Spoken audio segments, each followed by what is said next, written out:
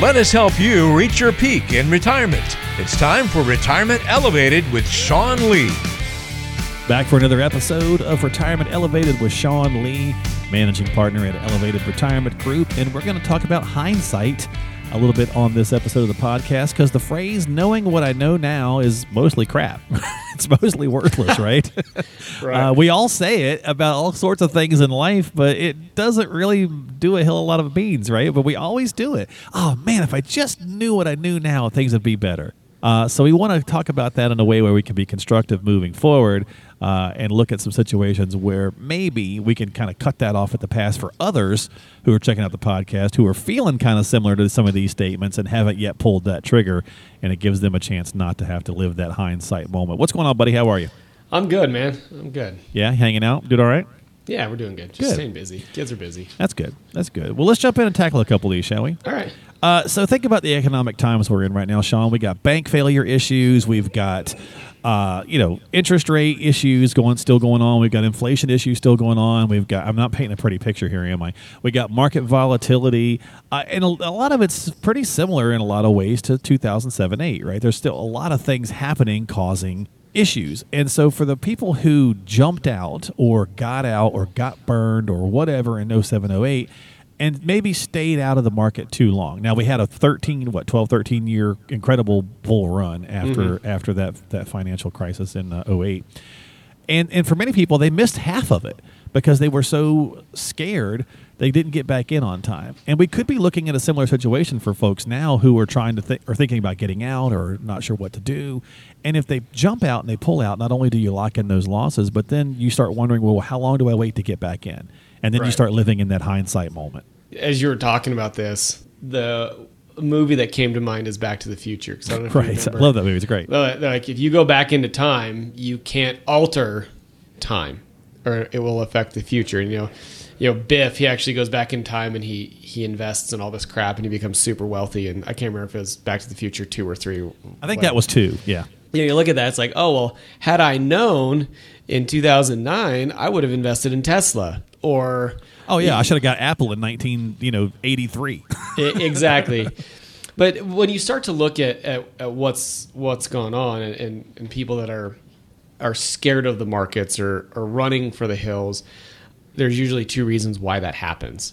First reason is that they're listening to the media, and the media is creating chaos in their mind, right? So there's whoever they're listening to is talking about the doom and gloom, the bad that's happening economically. And even in today's day and age, there's a lot of doom and gloom that's being portrayed, but there's, the underbelly actually looks pretty decent. There are some really positive things going on economically. The other reason that people get scared and run is because they don't have a clearly defined path. They don't understand how their plan is built, right? So, when we look at doing a review, and I talk a lot about the effect an advisor has on a portfolio, whether it's here on the podcast or with our clients or whatever it may be. But, we start to look at attribution and the effect that we have on a portfolio. And there's been a lot of studies that have come out and said a good, well-structured plan should add 2% net of fees to your portfolio. So we look at attribution. Mm-hmm. And attribution is, one of 3 areas. An advisor can have an effect on a portfolio based on allocation. They can have an effect based on interaction, right? So interaction is like, how much do we rebalance? Are we reinvesting dividends quickly? Things like that. Mm-hmm. And then an advisor can have an effect on a portfolio based on stock selection. Okay. Those are the 3 effects that you can have, and those 3 effects will attribute to the benefit or negativity of a portfolio. And so when we look at that, that's something that we actually track in our reviews. So even though that we're, the markets are down, we welcome reviews, because at this point in time, we can have a discussion around, here's how your plan is reacting. Is your plan still in good shape? But here's the effect that we're having. Here's how much we're attributing to your portfolio, whether it's 3% or 6% or whatever it is, over and above the benchmark. So if the benchmark's down 15, well, we surely better be down way less than that net of fees, or we're not attributing enough to the portfolio, if that makes sense. That makes sense, yeah. And so, again, we want to make sure that we're kind of being proactive on this kind of thing versus living later on in that hindsight moment of shoulda, coulda, woulda. So, exactly. And it's very easy to do. And again, don't feel like, you're screwed something up if you are in this boat. It's just a matter of learning from our mistakes and moving forward because that's all we can do. But let's go on to another one here. So, again, we're taking some statements and some situations we've seen come across where people have these hindsight moments, and hopefully that prevents others by sharing these from maybe making the same one. And I kind of touched on this a little bit, and I think you kind of touched on it too, but we'll just kind of brush by it again here. Folks right now that are maybe nearing retirement and didn't realize how much risk they had in their portfolio until 22, right? Again, they were enjoying the high risk they were taking, Sean, in 20 and 21 because the market was fantastic, right? But in 22, you're no longer enjoying that risk level. And the hindsight here is they didn't take the time to get an analysis done to find out, are they taking too much? How exposed are they? Are they okay having that much out there in the event of a downturn? And, of course, we had a downturn, and they may have lost 25%, Well, history leaves clues, right? True. I mean, if you didn't feel good in 08, you surely didn't feel good in 2022. Not because the losses were the same. Even in the first 3 months, you could start to feel it coming, right? Yeah, by March, you knew it was coming. If there's something in the pit of your stomach that doesn't feel right, there's usually something wrong. Mm-hmm. And we talk to our team. We do a lot of analysis and training and things like that. I'm like, hey, listen, if somebody isn't comfortable, there's usually a reason for that. And our job is to educate on the reasoning behind what's happening. So right. I don't care what's happening in a portfolio, whether you're up 40 or you're down 40. I want to know the why, because once we know the why, you can determine, am I okay with that why? Mm-hmm. If you are, cool, just ride the wave. If you're not, you should probably make some adjustments that are better suited for what your gut's telling you. Yep, absolutely. And risk is a big one for that, right? And it's easy fix. Just get a risk analysis done. Sit down with your advisor if you're already working with one and say, hey, I'm feeling a little different. I don't know, something's changing. Let's take a look at this and see if are we just exposed too much, And you're going to have, in life, you're going to change, right? I mean, the risk tolerance is going to change different facets and different times of life. And it's easy to ignore those risks when everything's running like a champ, right? When the market's up, it's easy for us all to go, yeah, let's squeak out a little bit more, right? But you got to be realistic, especially depending on the time of life you're in, to say, okay, it's really great to keep making a little extra, but maybe we should take some of these winnings off the table. And that's what happens a lot of times with folks when they have too much risk for too long. Exactly. Let's go to number 3. The person who didn't really understand Social Security and kind of wish they would have waited, but they took it at 62, right? How many times have you seen somebody come in, Sean, that turned it on at 62 and then regretted not waiting till later because they didn't really make it part of their holistic strategy? It was more like, here's my accounts that I've saved, and and here's Social Security. But I already turned that on. Yeah, or it's like, so-and-so told me down the street that Social Security was going to go away, so I should take it as early as I can. I saw it on the news. They're always fighting about it on the news, right? So I got rid, whatever the case is. I was like, oh, okay, well, all right. Well, at this point in time, because then once you take Social Security at 62, it kind of handcuffs you. You're stuck. Your income's lower, which is in some cases is okay. But in the case of my stepdad, he took it early. We had thought about it. We had strategically decided to take it at 62. But a year later, he's like, I want to go back to work. All right. Well, here's how much you can make. And so now you're restricted on the income limits that you can make.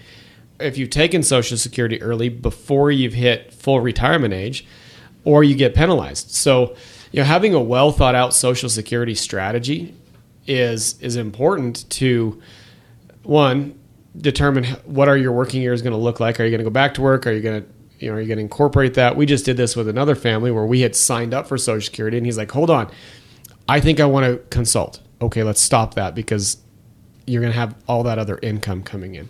But when you look at Social Security, think of Social Security as a benefit that you've earned, incorporate it into your plan the best way possible for your benefit, and put the least amount of stress on your portfolio, but also keep into account, hey, my life may change a little bit, and I have to understand the ramifications if I make financial income or whatever it may be. Whatever it might be, right? And Social Security is that one that typically bites people because they do run and turn it on. They owe me, it's mine, whatever excuse you use. And a lot of times people wind up regretting turning it on early, or at least not having it, at least not finding out as part of an overall strategy if it was the right move. Maybe it is. It may be the right move to turn it on early. Or maybe it's the right move if you're a married couple for one person to turn it on early and the other person to wait, right? It's all about the strategy. Right. So exactly. But don't be in that hindsight situation and kind of, all right, well, again, shoulda, coulda, woulda. Find out and run a strategy. Get a portfolio, get a plan put together. And then you won't have to necessarily worry about making those, hindsight moments later on. Same thing let's go to our next one here, Sean. And that is what people are starting to feel like here recently. And of course, the conversation and the tax rates have added to this. But people kind of sitting there going, wow, I wish I would have put more money in more tax beneficial options, because the tax time bomb that I am sitting on is going to stink when I get to where I've got to start pulling. When they learn about RMDs, basically, if you're like 50, 55 or whatever, and you're learning about RMDs, that at some point in your 70s, you're going to have to start pulling money out of your 401, and you're going to pay all this tax money. Let's say you got $1 million sitting there. That is a hefty tax bomb, and it could only get worse if they raise taxes, which, by the way, if Congress does nothing, taxes are going up anyway, because they're going to return to what they used to be. So Roth IRAs, many people have found themselves wishing they would have known about them sooner or got into them sooner. Well, they're becoming vogue again. Oh, for sure, as well, yeah. And, I get the idea that, you want the tax deduction now, and this whole mindset has been, well, defer taxes out as long as you can, and don't worry, you're going to be in another tax bracket.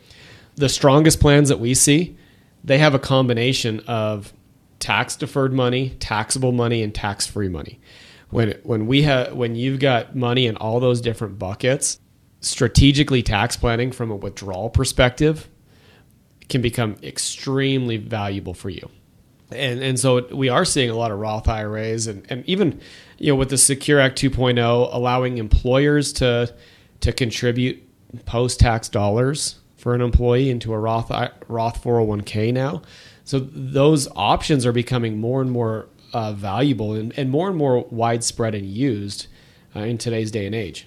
Yeah, definitely. And again, that tax time bomb is out there waiting, right? So you may still have time to avoid this one. This is a hindsight moment that you could kind of head off in the past. Even if you're 65 or 67, or basically if you haven't started taking RMDs yet, you still have time to maybe do something about some of that if it's the right move for you. But again, you want to make sure that you're talking with your financial professional before you just start willy-nilly doing conversions to make sure that you're doing it efficiently and correctly for the time of life that you're in. So final one, and this is one that I think most of us don't want to be in, Sean. It's that retiree who finds out that or realizes that they retire too early and they have to go back to work. Not want to, not because they're bored, but because they're financially in a pickle.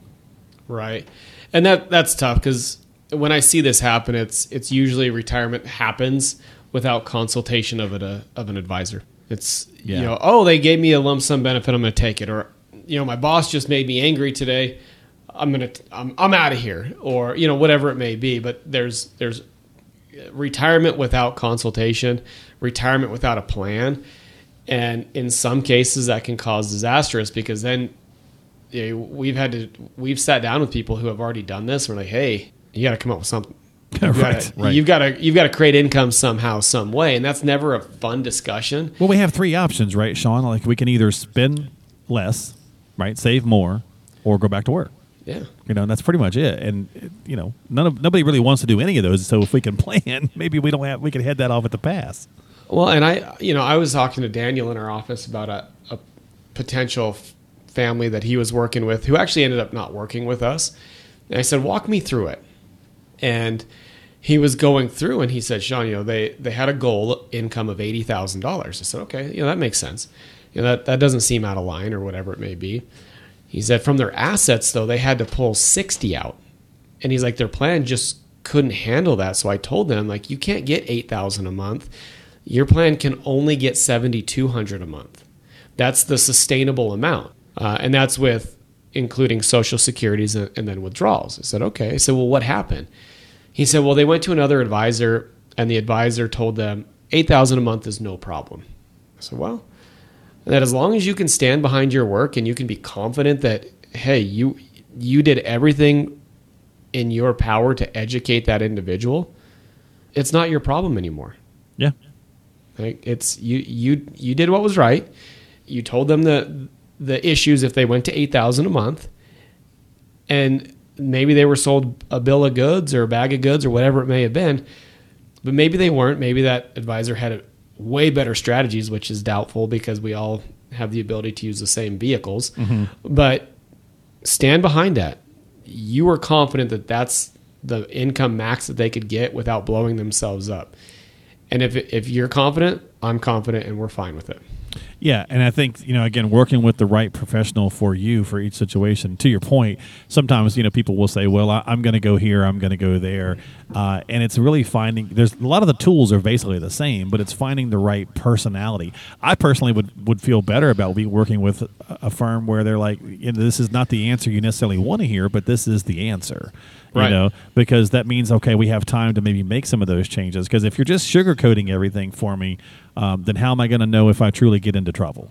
Exactly. And it's really important to have the right things laid out there. So, again, no reason to have hindsight when you have a good strategy in place. So reach out to Sean and the team and get started today if you need some help. If you're already working with them, consider sharing the podcast or referring the podcast over to someone who might enjoy the content and the message as well. You can find it at Apple, Google, Spotify, all those major podcasting platforms. And, of course, everything is right there at the website, elevatemyretirement.com. That's elevatemyretirement.com to catch new episodes as well as check out past episodes. Sean, thanks for your time, my friend. As always, I appreciate you. Awesome, man. Thank you. Have a great week, and we'll see you next time here on Retirement Elevated with Sean Lee.